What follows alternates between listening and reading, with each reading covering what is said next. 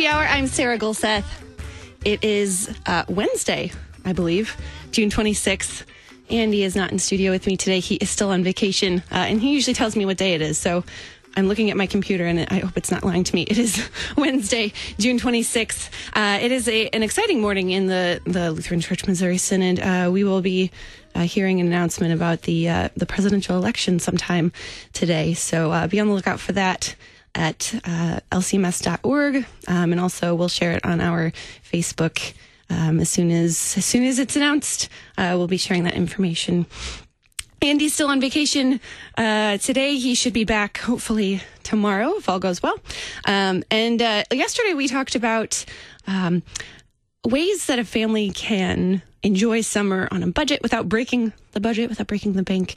And one of those things for me, growing up in an engineering family with two older brothers, STEM activities are something that I really enjoy, that I enjoy sharing with my niece and nephews. So we're going to talk a little bit about STEM, what STEM is, and how you can do that with your family. And then in the second half today, we're going to talk about another activity, or maybe more of a habit that families can either get back into or start new, the family altar.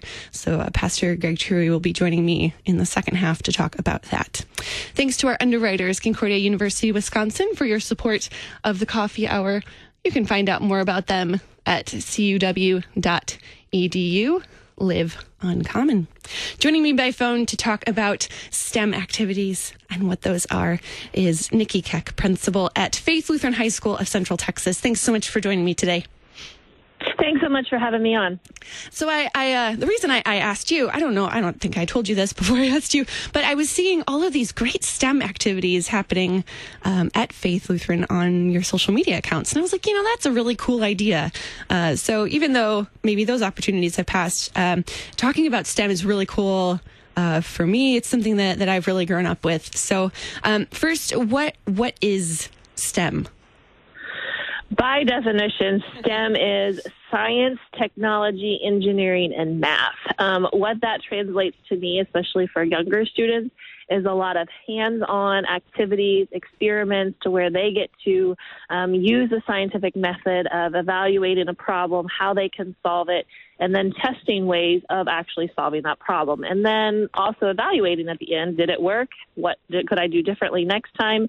I have children of my own, and that really helps them with their problem-solving skills to evaluate some of those things that go in with what we do in STEM. Absolutely. Why are STEM activities good for kids? Why is it important for them to be able to work through that scientific process? Well, all of us in our daily lives encounter problems, and we need to have those problem-solving skills in order to solve those problems. I think that's first and foremost.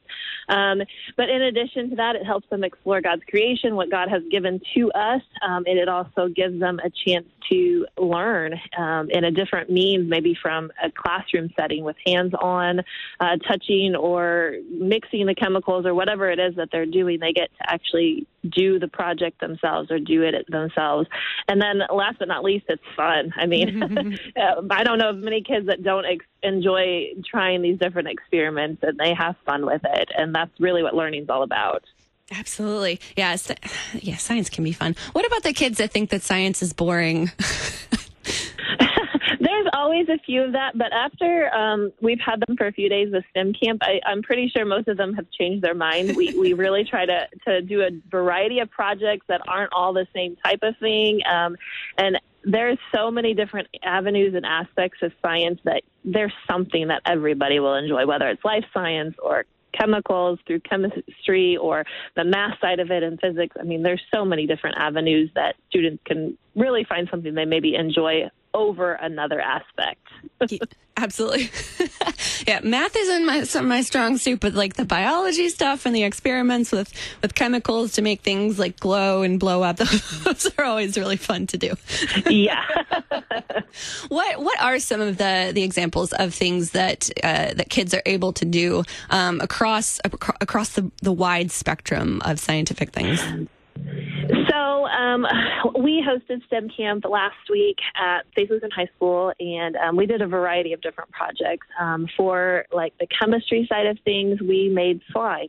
And I know some parents are very hesitant to make slime because it's messy, but I equated it to the kids of, well, you can also make cookies or brownies, and that's really a chemical reaction. You're mixing different ingredients together and getting an end result.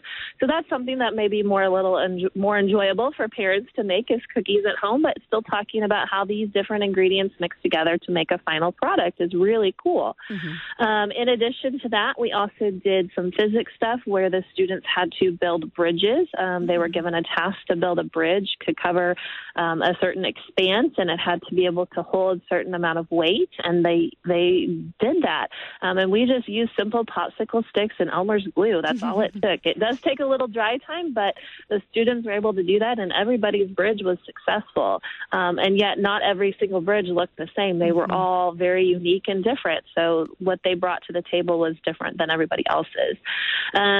We did some bottle rocketry stuff. So they used just 2-liter bottles, and we put a little bit of water in them. We put fins on them and cones on the top, and we built a launcher, and we let the students launch off their rockets, and that was really cool for them to do as well. We did an egg drop. So we gave them a variety of materials to build something to keep an egg safe if we dropped it from a 24-foot ladder. And some of them were successful, some of them were not. So that one's a little bit more of a messier project, but it's okay. They had a lot of fun with it, and a few of them even went back and rebuilt what they had started with and tested it again. And some of them were more successful the second time, which is ultimately what we were going for with that, is getting them to that successful point, trial and error. And so that's a few of the projects we did. There's a variety of more, but I don't want to talk about those the remainder of our time. You mentioned baking as a way to kind of introduce science to kids who maybe are a little wary of maybe some other things like math. And if you approach a kid with math and chemistry, they might shy away from that. But baking is a really good way to approach kids with science. What are some other out-of-the-box kind of things that parents can introduce to their kids this summer as ways to just kind of introduce the scientific method and ways of thinking scientifically while having some fun? So one of the things that we do in our family is just get outside in nature. So go for a walk. And as you're walking, talk to your kids of, well, why do you think the leaves grow on the tree the way they do? And why do those leaves look different than those leaves? And so that really starts to create some of those questions in their mind of why things are the way they are. You can also talk about clouds. Why do they look the way they do? And then that opens opportunities to talk about the solar system, et cetera. And I mean, it just presents lots of opportunities. And there's so many things in our daily world that we could talk about with science, because everything is given from God, and it's a gift from God. And so it's all put there, and we can use it for our benefit. And so that's one way. Even going to the grocery store or at a restaurant, you can come up with so many different things as to how science works in nature in those different, anywhere you go, you can come up with that. Absolutely. What about for kids who love to read about science or about space? Do you have any good either resources for parents to read about so they can explain things well to their kids, or good books for kids to read? There's so many good books out there that I can't really recommend just one book. I know that the Usborne Company has tons of great material when it comes to science fields with exploratory and dinosaurs and all sorts of stuff. But there's just not one thing. And the internet today is so filled with resources. That's where we tend to go to get a lot of our projects that we did for STEM Camp, was just go to the internet and see what people have trialed and errored and what has worked for them. And then that helps us kind of narrow our search for what would work for students as well. But there's so many different resources available out there that for students of all ages to read about science, as well as parents to read to gain ideas for projects or activities as well. Absolutely. Are there any things that parents can buy maybe at a dollar store or low cost, maybe entryways like entry level, microscopes or fun things that maybe could be tools for families to use with their kids as they grow into science in school as well? Right. So some of our basic projects that we used really included glue, popsicle sticks, cardboard, really a lot of recyclable materials is what we tried to use, things that would otherwise probably get thrown in the trash or put in the recycling bin. We try to use those for a lot of our projects just because we're teaching recycling as well. And so that's another great thing. But in addition to that, glue is always a great thing to have on hand for most of these projects that you do. You can also use tape, duct tape. That's a great friend when it comes to some of those projects that we do.